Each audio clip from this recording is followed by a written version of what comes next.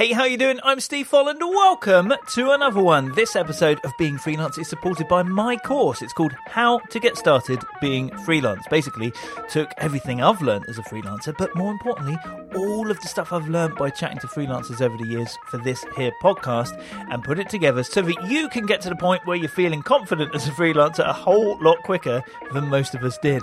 So if you want to find out more for yourself, or for that matter, if you know somebody who could benefit from it, please share it with them. All the details you need are at beingfreelance.com. Click on course. Right now, though, let's find out what it's like being freelance. For writer and editor, Melanie Paget Powers.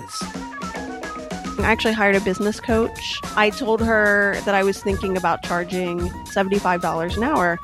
And she said, that's too low. You can charge a lot more than that. She's like, what's the worst that could happen? What are you scared of? And I was like, oh, am I scared? Like, maybe I am scared. And so she really pushed me in the beginning to charge $100 an hour. You know, you can always negotiate down. You can't negotiate up. I always encourage people to sort of step back and analyze your business from, the big picture, because when you're in it, you might do a project and realize you didn't really like that project. But at the end of the year, you forget and you might keep doing those types of projects. And then if you really step back and look and think, well, why am I doing this? It doesn't pay very well. I don't really enjoy it. I have only a couple of clients. Like, I could drop this whole service from my business, or I could fire this client, or I could raise my rates. I don't think on a day-to-day basis, we either don't think about those things or we're too busy to sort of deal with it in the moment. It's really the network that you create and the referrals from other freelancers can be just as great as referrals from clients or potential clients. Yes, so there is Melanie, her episode coming up in a moment. Melanie actually hosts her own podcast. It's called The Deliberate Freelancer. And I have listened to a lot of that and enjoyed it and can tell that she's somebody who really thinks about her business. So if you enjoy her on this episode, and I'm sure you will, and you enjoy listening to podcasts, and I presume unless you're putting yourself through hell, you do, then yeah, I recommend giving that a listen as well. It's called The Deliberate Freelancer. Speaking of podcasts, this is episode 250. 250. And I'm not going to make a massive fuss. Okay, I'm wearing a sequin jacket. There's confetti balloons right above me, ready to go off right at the end. But I just want to say thank you so much for listening, basically. 250 episodes, and it wouldn't have been worth doing if people didn't listen to it, and it wouldn't have been possible if people didn't share their stories. So to everyone who's shared their story, thank you. And for you for listening, I thank you a lot. If you've never left a review... maybe after 250 episodes, you're convinced one way or the other. That would be awesome. Of course, you can share it on social media, but also come join us in the Being Freelance community. You're not alone being freelance. There's loads of us from around the world hanging out there. Some extremely experienced, 10 years, 15 years, 25 years, 30 years under their belt. Some brand new ones, some who have come after listening to the podcast and maybe taking the How to Get Started Being Freelance course and have just recently joined. So it's so nice that we're all hanging out there together. Don't go through it alone. Come join us. There's a link to everything that I get up to with Being Freelance at beingfreelance.com. Right now, though, I'll shut up and crack on with this week's episode. We have got Melanie Paget Powers, who is a freelance writer and editor. Hey, Melanie! Hi, how are you? I'm good, thank you so much for doing this. As ever, how about we get started hearing how you got started being freelance? Sure. So I started freelancing in October 2013 after leaving a job I hated. And I was at the point where I never thought I'd be freelance. I never thought of myself as an entrepreneur, but I was at the point with this job. It was actually a job I'd worked at before and I had gone back to, and it was not what I had remembered, and a lot had changed, and I was looking to leave. And I was doing some interviews for other jobs, and I was not finding anything I liked. And you don't really know what the job is going to be until you get in there, right? You don't know the culture. You don't know what the bosses are really like. And I was just tired of doing that and finding out that jobs that I thought were going to be great were not. So I was just kind of sick and disillusioned with the whole employee situation. And so I thought, well, I'll just be a freelancer. And it's kind of arrogant, but because I had no plans. And so I made this decision and signed up for a digital social media conference that was coming up. And the one thing that really helped was I went and sent an email out to virtually my entire network. And luckily, I had already lived in the Washington, D.C. area for 13 years doing writing and editing. So I had a very vast network of people that I had worked with or I had met, and then they moved on to other jobs. And so I just emailed everybody and told them what I was doing and got a couple jobs right away. So I thought, oh, I could do this. And luckily, I had a little money in the bank, although I did not have, the recommended in the U.S. We always say, oh, you should have 6 months of money in the bank. I did not have that. But the holidays were coming up and I was able to take it kind of easy. And by January, I got a couple of big clients and I was off and running. Wow. So I was going to ask if you'd been working in a similar thing. So that network was kind of key right at the start. Absolutely. Yeah, I started out as a newspaper reporter. I have a journalism degree, and I was a newspaper reporter in small towns in Indiana, where I'm originally from. And then I moved to DC when I was about 27 and fell into a job at a membership association, which there are thousands of them in DC. It's where they all are. And journalism really helps because basically you're doing writing and editing for an organization. And so I had done a lot of writing in the healthcare space and had worked my way up from being an assistant editor of a newspaper at an association to managing magazines, and which is my favorite thing to do. So yeah, that's what I do now as a freelancer. I do a lot of editing and managing editing, copy editing, a lot of healthcare writing. So I had that experience and network, even though that wasn't the plan. It all worked out. And do you now or did you then and do you now position yourself as that? As in you call yourself, for example, a healthcare writer or a membership editor or whatever it may be? Yeah, it's funny because it depends on the audience, because I do say I'm a healthcare writer, but I also say that I am a membership association editor or writer. Most of my clients are membership associations. I have a really great network there, and that's what I like to do. And because people know me, I get a lot of referrals and assignments. I don't have to pitch or really go after work as much because it tends to come to me. But because you say, it depends who the audience is. So yes. How did you get around that when you were, for example, putting it on your website or your social media, or, the place where they combine? Mm-hmm.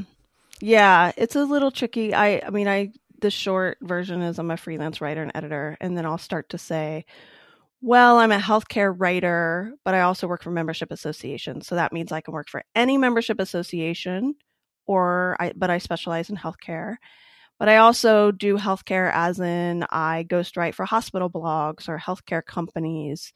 So the two kind of combine and then branch out on their own. So on the website, I've been clear. I've made sure I have words like membership association and content writer and healthcare writer sort of sprinkled throughout. Does a lot of that tend to be quite recurring work? Yes. I like to have anchor clients, those regular clients, so I don't have to have that, go through that feast or famine cycle. So I look for anchor clients. A lot of those are magazines. So magazines in the membership association world right now normally come out every other month or quarterly. But if I can get a couple of gigs as managing editor of those magazines, those are quite regular. And then I have then I have a few copy editing clients that doesn't pay as much, but they're consistent. So I can rely on, it might all add up to $1,000 a month, all these little jobs. And then the writing the idea is to have a lot of different writing clients, because I know as a managing editor, I don't hire the same writer every magazine issue. You want a diversity of writers. So even though I have clients I've worked with forever and we have a great relationship, they may only hire me for a couple of magazines a year. So I have to kind of cobble together a lot of different magazines, and that becomes a little more consistent. Now, I know you or came across you, actually maybe via Twitter, but I listened a lot to your podcast, Deliberate Freelancer, right? Yes. I love the title of that because listening to it, I do get the sense of you being deliberate, but I wonder how do you feel you go about being deliberate about your business? Yes. So my personality is also one I like order and structure in my life. So I tend to be very deliberate in a lot of things, which is interesting because as a freelance business owner, you also have to be entrepreneurial. So it's an interesting combination that I've tried to figure out over the last few years. But yes, I'm very deliberate in how I know how much money I need to make every month. I have a deliberate sort of structure to my day. Now I'm more flexible with that, but I get up and, go into my office and have kind of a morning routine, and I have a wrap up routine at the end of the day that tells me work is done. Now it's time for your personal life. And I try to market and network all the time. I think that's very deliberate to always be thinking about what new work I need to have come in, especially if I lose a client.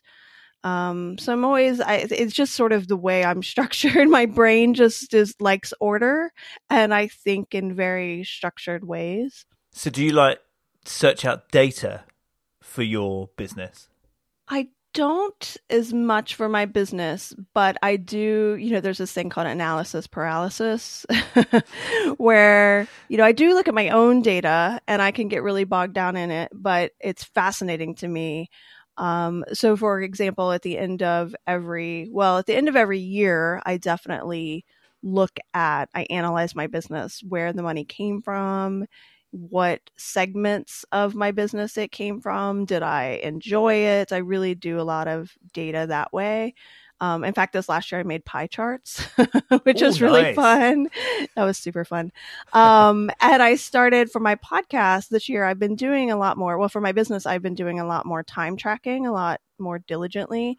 And so each quarter now on my podcast, I do a time tracking audit at the end to just talk to listeners about where I spent my time, what I learned, what I'm hoping to change for the next quarter based on what I learned. So yes, I definitely like data. I love that, what you're then looking to change, because that's the thing is that you can look at a lovely pie chart, and pie charts are lovely, but then it's maybe figuring out what to do with that information.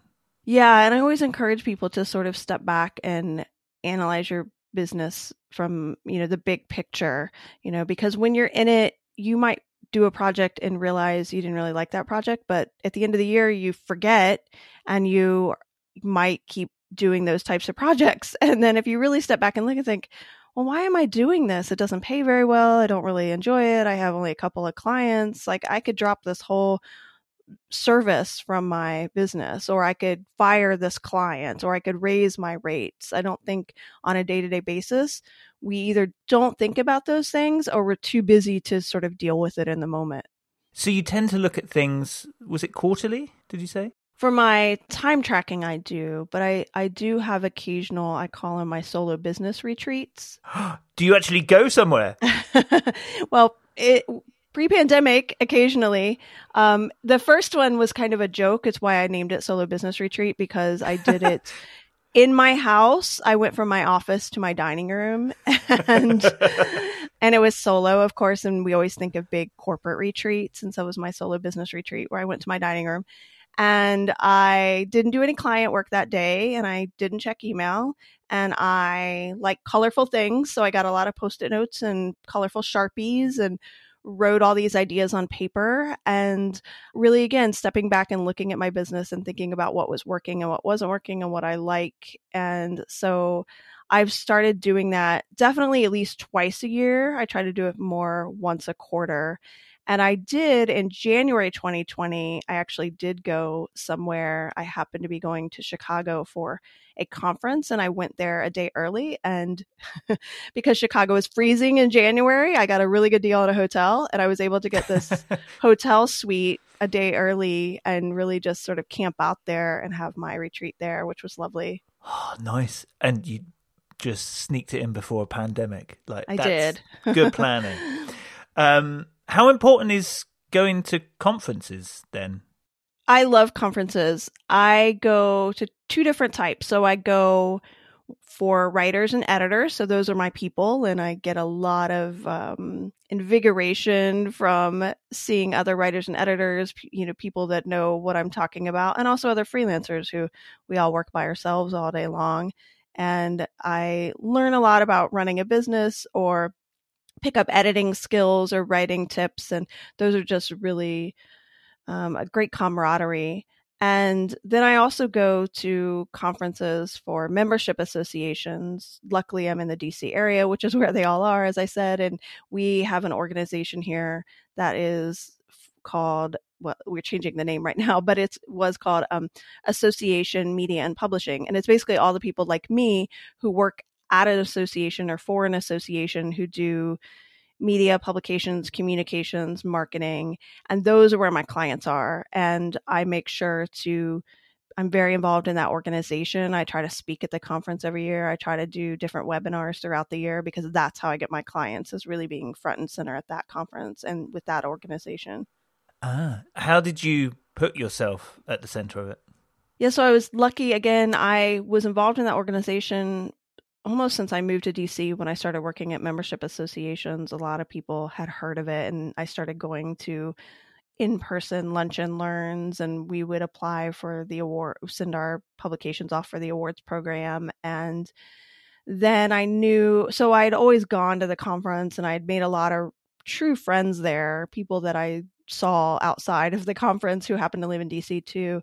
And then when I went out on my own, I knew I needed to really step it up. And so I started going to a lot of the in-person lunch and learns, even if it really wasn't a topic that I was interested in or didn't relate to what I did, just to meet people. I made sure to apply to speak at the conference, and I got accepted for that for a couple years. And then probably it's 4 years ago, I ran for the board.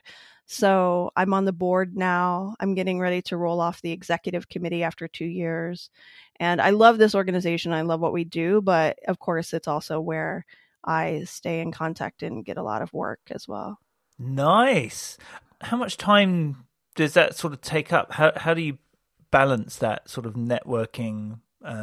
You said that you market and network all the time. Mm-hmm. But how do you get that balance between doing the work and putting yourself out there? That is a challenge.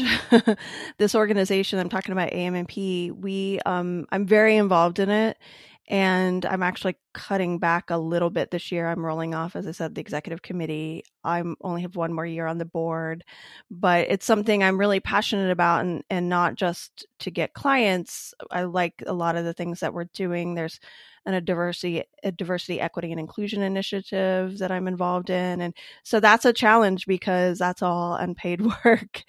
And so that's something I kind of struggle with because I really love being with those people and working on these things, but I'm not getting paid for any of it. And unlike an employee, if I don't work, I don't get paid, as we know.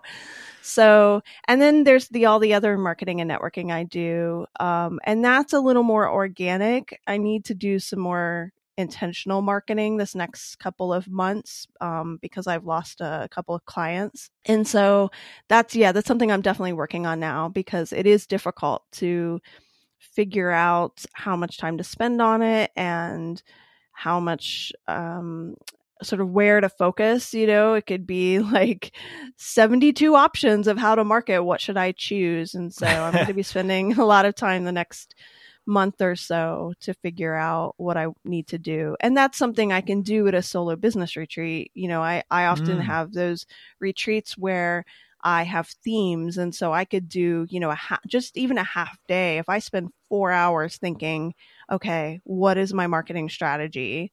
I need to update it from what it was a couple years ago. That'll sort of set me on the path for the rest of the year. And I mean, the clue is in the title because you use the word solo, but do you ever discuss like those kind of work things with anyone else?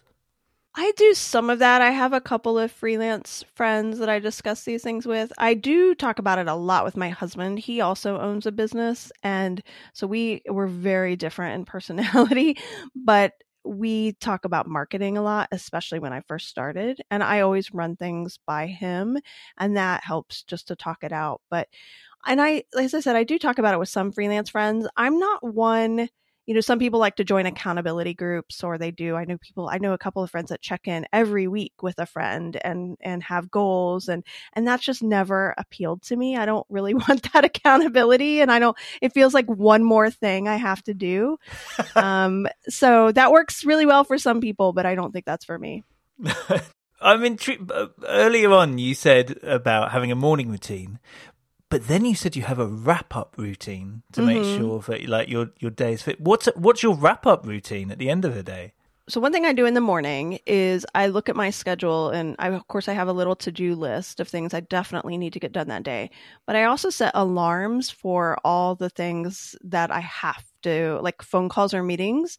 And so I set alarm for 5 minutes before that meeting so I don't get wrapped up in writing and I completely forget that it's 2:00 and I have a meeting. And so those alarms keep me reassured that I'm not going to miss anything that I have to do to schedule time. And then at the end of the day, so I try, it's a little in flux right now, but I'm much better working in the morning. I'm not very productive with like cognitive tasks in the afternoon. So a lot of times I'll stop at 3:00 or I'll just do admin work after 3:00. So around 3:00, I start to think, okay, what do I need to do to end the day? I look at my to-do list. Is there something that had to be done today that I haven't done? And then I take a look at my email and say, okay, is there anything I have to answer today that I completely, haven't dealt with yet? Or it's just sort of this reassurance that I haven't missed anything. Did I do everything that had to be done today? And then I take the time to write a short to-do list for the next day. And that includes, I try to make them really short because it's a to-do list for every day. It's not this ongoing to-do list, and it needs to be doable and not overwhelming. And so I just write down the couple things that I know that I have to do the next day, including, it might say 3 things and then I'll say 2:00 meeting. And that just is reassuring to set that by my computer and know that I've looked at everything that had to be done today. I've set my little to-do list for the next day and I'm done. And so I can shut my laptop and leave my office and I'm done for the day. Nothing is hanging over my head. I'm not worried that, oh, did I forget to do that? And I leave my laptop in my office, and I often leave my phone up there, or at least I'll put it back up there at night. And that just means I'm not checking email at night and I'm really unplugged from work for the most part. Oh, leaving a phone. It is hard. I'm not going to lie. I like baseball and I'll watch baseball a lot at night now, and I'll have my phone with me and I'm, looking on Twitter, and my husband says, "Are you scrolling?" And I say, "Yes, I am." Because it's just mindless, right? I'm not doing anything. And sometimes that's fun, but I don't really want to do that for several hours. And so I often will leave my phone up in the office and, read a book or pick up a magazine on the commercials during the baseball game. Or we watch a lot of shows on Netflix and all the other streaming channels. So we do that at night, and I'm not mindlessly looking at my phone at the same time. Is social media, you mentioned Twitter, is social media something that you use a lot for your work, or? I do. I love Twitter. That's my favorite. I love it both for work and my just fun. I think the reason it works for work is because I do love it. So I'm not forcing myself to go on Twitter. I'd be there all day long if I didn't leave my phone away for me. And so I've connected a lot with a lot of people on Twitter, and some people talk about, oh, Twitter's a cesspool. And while it can be that, I've really curated it to the people that I follow. I follow a really interesting group of people that I've curated. And so I don't see a lot of the negativity, and maybe that puts me in a bubble, but I also have been able to develop a lot of relationships with writers and editors and other freelancers. I find a lot of podcast guests through there, but I've also gotten work from Twitter, from connecting with other editors, other people in the membership association industry. It just, casually talking to people every now and then, being really authentic and just having conversations that may have to do with work, but may not do with work. And so people have contacted me through Twitter and say, I've seen that you were tweeting a lot about healthcare. You're a healthcare writer because that's in your bio. And so I've gotten some work that way too. Oh, cool. And what about LinkedIn? Because I kind of imagine that the sort of thing you do, but that must be something. Yeah, I've been on LinkedIn forever, but haven't really done much with it until this past year. And I've been intentionally going over there more often, posting, commenting, kind of looking around. I still am probably not maximizing how to look for work on there or connecting with other editors. I follow a lot of people follow me, but I'm not as active. But I've definitely stepped that up recently because I do know that's where a lot of my client base is. I'm not going to find them on Facebook or Instagram. I'm going to find some of them on Twitter, but that's a very small portion. So LinkedIn is more where they might be. Speaking of the last year, how have you found that? So a year of running a business through a pandemic, how did you fare? Well, coming out the other side, I think I'm doing pretty well. I panicked like a lot of people in March. I mean, it was hard, right? Because you're anxious because what in the world is happening to our world and what's this going to mean for everyone? And then on top of that, you have to worry about your business, right? So I lost work in soon after the pandemic started here in the US, not started here in the US, but really went widespread, which was mid-March. And I lost my biggest client. It was half my income. And I lost a couple of smaller clients. And, I was really worried. And so I was like, okay, well, you have to get a bunch of work now and make up that income because I'm the breadwinner in my family. I make a lot more money than my husband does, and I pay a lot of the bills. And so there's no sitting back and, taking it easy for a couple months and just focusing on my anxiety. So the first thing I did was I crafted a letter to send out to my entire network. And that was friends and former colleagues and clients and potential clients that I'd had some sort of conversation with before. I wasn't a cold email. And so it was this really big network of, I don't know, I think I sent it to maybe a couple hundred people. And it was a mass email to everyone. And I was kind of, I was like, hey, I have some availability now, thanks pandemic. I was kind of funny in it and was honest that I needed clients. And what I did is I bulleted out the things that I did, because even current clients, they might hire me for writing and they don't even realize I do this type of proofreading of magazines, for instance. So I bulleted out all the different services I could provide and said, how can I help you? Or do you know someone who might need my help? Can you forward this to them or send me any leads? And that was great because of my network. I got a lot of response from people. I mean, even people it was just nice to hear from people that say, I don't have any work from you, but, I really feel for you and we're all in this together and you can do this. And that was just nice and supportive.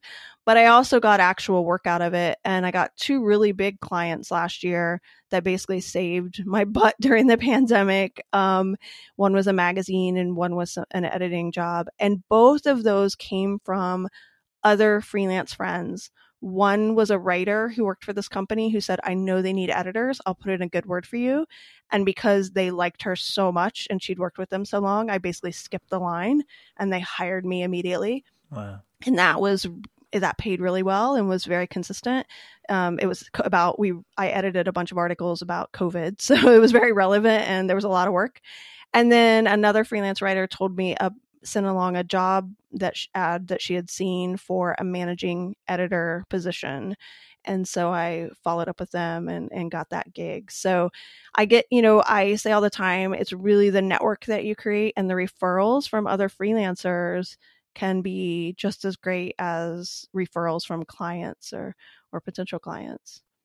And so I'll just add that, I was very open with people that I've never really had anxiety in my life, but I definitely had anxiety during the pandemic. And I even saw a therapist virtually last summer for about a month to help give me some tools. Again, I'm very deliberate. I was like, tell me what to do and I'll do it. To give me some tools to help me get by day to day, because there were days where I didn't feel like working and I had to. And so that was, I said a lot last year that we all just need to give ourselves some grace and be really kind to ourselves. And that kind of, I try to keep reminding myself of that to get me through the year. Yeah, that's great. What do you find works when maybe you're not feeling motivated for a day of work, but you know you've got to? I think if I don't have to that day, I think definitely take the day off. I think freelancers tend to push through and really struggle with the day and try to force themselves to do something. And, they might spend 6 hours and kind of, forcing themselves to do something. It's only an hour's worth of work and maybe not even good work. So it's okay to take the day off and just veg. You don't have to be productive all the time. But if you really have to work, I've done some different things my therapist taught me. I do some meditation. I probably should meditate more often. I do it in the moment where, I use different meditation apps and just really focus on but you can do it even without an app, just really focusing on my breathing and taking deep breaths and counting my breaths and just focusing on that really calms me down.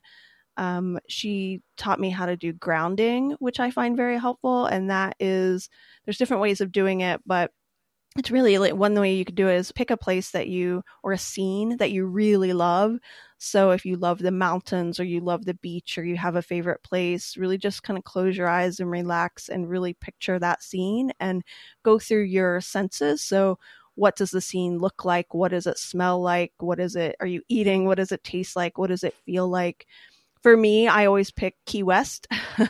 That's a place that I love and I really like hot weather. And so I feel the sun on my face and I can picture it and I can hear the ocean breeze. And it just really, it grounds you, right? It really centers you and it calms me and it gets me to kind of focus. And then when I really have to do work, a lot of times I listen to Mozart with my headphones on. And that also just kind of keeps me focused and calms me a little bit. Nice. Speaking of wearing headphones, I mentioned your podcast. What made you start a podcast? Well, I was a big fan of podcasts starting around 2016, 2017, basically like so many other people when Serial came out. And I started listening to Serial and I was like, what is this thing called podcast? And I suddenly found all of these podcasts and all these different topics that I got really interested in. And so I became a fan of podcasts. But even since 2013, when I went out on my own as a freelancer, I found out very quickly that I loved helping other freelancers be successful. So whether that was, I was suddenly giving tips about how to think about their business and how to get clients and how to price projects. And I found freelancers who thought of themselves as a business did better. And then other people who quote unquote thought they're just a freelancer or this was kind of something they were trying out, but they weren't very confident about it, didn't do as well. And they really struggled with their confidence. And so I really liked helping other freelancers succeed. And I always say, I never want to be an employee ever again. And for those people that feel that way, I want to help you succeed. And so that just kind of merged with my love of podcasts. And I was doing different, webinars and conference presentations on how to run a freelance business at these writer and editor conferences. And I thought, a podcast would be so much fun. I'm already a content person, so I don't have to figure out, I know how to interview. I'm a reporter. I don't have to learn how to interview. I don't have to learn how to create content. All I have to do is figure out the tech stuff and get it set up. And so I just really thought it would be fun to be able to kind of spread that message and help more people. And so I started it 2 years ago and I absolutely love it. It's definitely a passion project. I don't make any money off of it yet. I need to create some ways to make a little money. But yeah, I absolutely love it. You say you don't make money out of it, but other than enjoying it, does it help you with your business? I think it does in a roundabout way. So my audience is other freelancers. So it's not my client base. If I created a podcast for my client base, then I would be getting work out of it. That might have been smarter for me. I always say that too. Right. Yeah. You're the same way, right? Why am I doing it for other freelancers? But it is in a roundabout way. It is expanding my network. I definitely get referrals from other people that I meet. It, is putting me out there as sort of an expert on how to run a freelance business. Expert's not the right word, but, this is something I talk about all the time. And I am meeting really interesting people outside of writing and editing that I would never have met otherwise. And that's just really fun. But I think and they're also connecting me to other people. So it's not a straight line, but I think I'm definitely getting, work out of it in a roundabout way. Cool. Yeah. You mentioned pricing as one of the things that you help people with. How did you help yourself with that? Like how did you sort of overcome that tricky thing of pricing? Yeah. In the beginning, when I first went out on my own, I had an hourly rate. I thought that's what everybody should do. I thought that's how it worked. And it does in some jobs and some services. And I actually hired a business coach. It was another healthcare writer that I knew really well. And so I hired her for a couple of weeks. I hired her with the idea to help me to learn how to pitch articles because I thought I was going to have to do that. And I never really had done that before. But then she ended up being more of kind of a life coach and therapist. And I told her that I was thinking about charging, this was in 2013, $75 an hour. And she said, that's too low. And I said, what? Why do you think that's too low? And she said, you live in Washington, D.C. It's a very expensive area. You have all these years, decade of experience, more than a decade of experience. You can charge a lot more than that. And I was like, oh, I don't know. And she's like, what's the worst that could happen? What are you scared of? And I was like, oh, am I scared? Like, maybe I am scared. And so she really pushed me in the beginning to charge $100 an hour with this and pointed out that, you can always negotiate down. You can't negotiate up. And I was like, okay. And I really started realizing my fear around that. I'm from the Midwest. We have a reputation for being really nice and I don't like to rock the boat. And and it was all these weird emotions tied up in a business decision. And so that just got me thinking about pricing a lot. And somewhere along the way, I don't remember how, but I realized that pricing projects rather than hourly rates was a much better way to go, because if you price hourly, you're penalized for working faster, which you probably do work faster if you have more experience. And project rates also take into account the value that you're bringing. It recognizes the experience and the years you have, the value the client's getting out of it.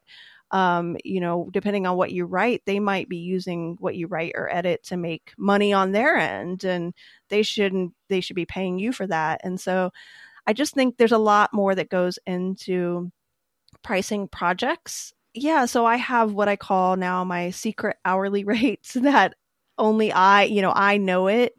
Actually, I'm pretty open about it with other freelancers. So right now it's $125 an hour. And so what I try to do is I just start a project rate from there, trying to estimate how many hours it might take me. And that's where time tracking has come in really handy, because it tells me how much projects, how long they actually do take. And then I multiply it by 125 and I come up with a number, and then I just start increasing from there. I look at, is this a corporate client that has a lot of money? Is it something they want really fast? Is the scope of work is it a really big scope of work? Is it something that requires a specific expertise? They can't just hire anybody to do this. Again, my value, their value. So there's a lot of sort of, things that I take into account to come up with a final rate. It's kind of made up in the end. We're all just making up numbers. So, I come up with a rate. I usually sit on it overnight, and not send it off right away, and think about it a little bit, and then I always make sure that what number am I comfortable if they need to negotiate down? What number am I comfortable with that I would do it for? So I don't get in the trap of setting this rate and then they want to negotiate down, and I don't want to do it for any less than that because of all the work it'll entail. And I never do it on the phone because I'll get flustered and just start agreeing to things or fumbling my words around. So I always say, if I'm talking to someone on the phone, I always say, okay, let me think through everything we've talked about, and I will email you a rate, within the next 2 days or something. Yeah. I mean, it's just the best answer. But one thing in there, because you say, do they need it quickly? Mm-hmm. In that instance, out of interest, do you say, this is the fee, including a rush fee, for example, or whatever words you might say it, i.e., if you came to me with a bit more time, it wouldn't have cost this much. Like, do you bring that up, or is that just in your secret head? I haven't had to bring that up because I don't get a lot of rush fees. A lot of times it's in my head where, I'm super busy, and normally I would get 4 weeks to do this type of project, and they're giving me like 2.5. And I don't really have those conversations a lot of times if it's something like that. Right. But I know other freelancers who, if someone comes to you on a Thursday and says, oh my gosh, I have to get this, it's a really quick turnaround for whatever reason. Can you get this to us first thing Monday? I think when they already know it's a rush and it's like 2 days or like it's so extreme, the timeline is so extreme, I would definitely charge a rush fee and say, okay, I can do this. But, especially if it's a client who knows kind of what your normal rate is, and they know what you normally charge, and say, okay, I can do this, but I'm tacking on this much more. I haven't really had to do that, but I definitely have freelancer friends that do that. Yeah. Now, I always do this thing where I ask for 3 facts about yourself to make 2 true and 1 a lie, and let me figure out the lie. What do you have for me, Melanie? Oh my gosh, I'm so bad at lying. So I'm going to try to compose myself and say these all equally, right? So I have met Tom Cruise. Ooh. And when I was a kid, my family rescued dozens of dogs throughout my life. And I have studied Spanish in Guatemala.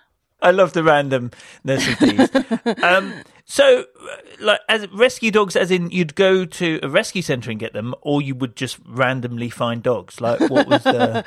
Just dogs everywhere. No, you would go to the local rescue, like the Humane Society, and take in dogs if they were getting, if they were overflowing. Or sometimes people would find dogs and not know what to do with this, and they couldn't keep it until you were able to get it to a shelter that, frankly wouldn't kill it. We would take them in our house and kind of foster them as we're trying to pass them on to other groups.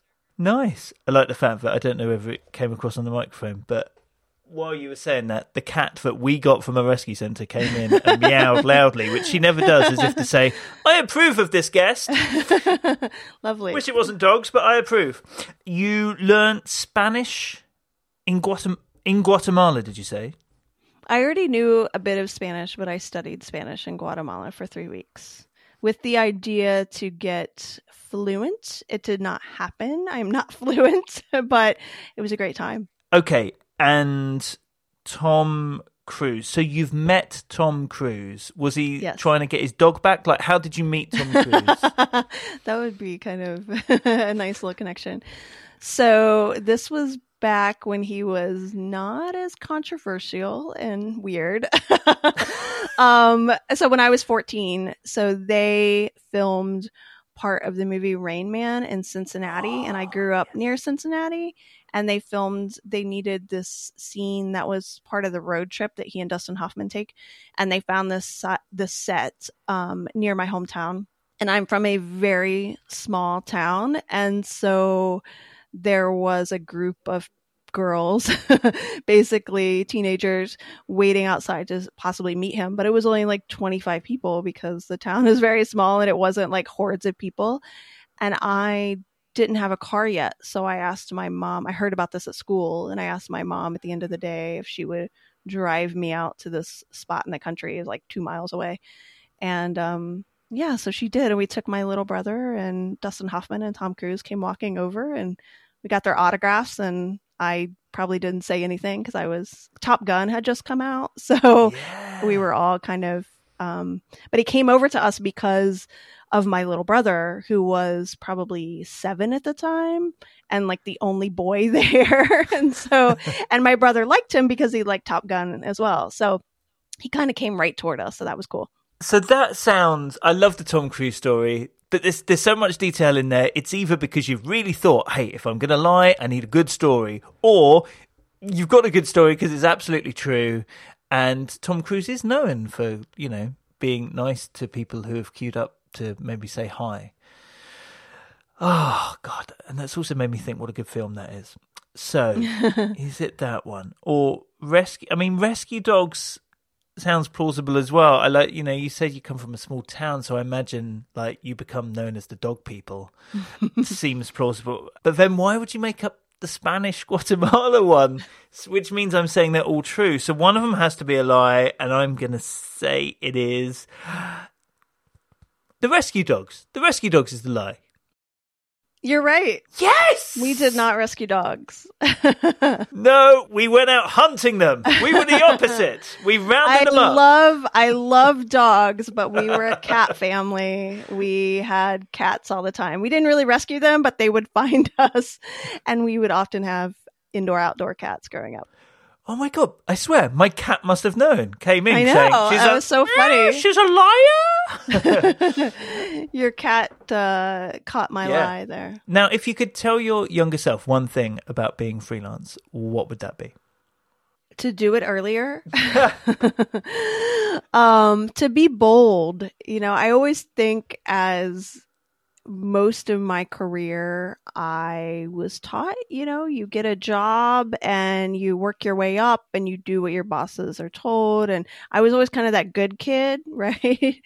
And I just worked at places that were not fulfilling or where I didn't have room to move up in the ranks in the way that I wanted to and still do the work that I loved. And so I wish I had done it way sooner. I mean, it all worked out because I am where I am now, but I wish I hadn't been. It wasn't even that I was scared. I wasn't even thinking about it as a possibility. It just seemed so foreign. And I wish I had done it a lot sooner. It was a lot braver. Interesting. Melanie, it's been so good to talk to you. You must check out the Deliberate Freelancer podcast. Of course, there will be links through so that you can find that and everything else that Melanie does by going to beingfreelance.com. So go there. As for all of our guests, you'll find links through. There's a transcript for each podcast as well, if that's useful to you. We pick out links as well so that you can go through and find out what each guest is doing. And remember, there's like 250 guests to pick from. So whatever they do, it's not about the specific job. It's all about the being freelance. So do go back and dig through the archive as well. But for now, Melanie, thank you so much. It's been awesome to talk to you, and all the best being freelance. Thank you. This was a lot of fun, and I'm glad to be on your show, which I do listen to as well. Being Freelance is made by me, Steve Folland, with writing support for the show notes from Sophie Livingston at Kickstart Content. Thank you, Sophie. Everything else, though, really is just me. Whilst I do make podcasts and videos for a living, if Being Freelance has made a difference to you over the years, you can help keep it coming by supporting on a monthly basis at beingfreelance.com/coffee. Right, have a great week, being freelance.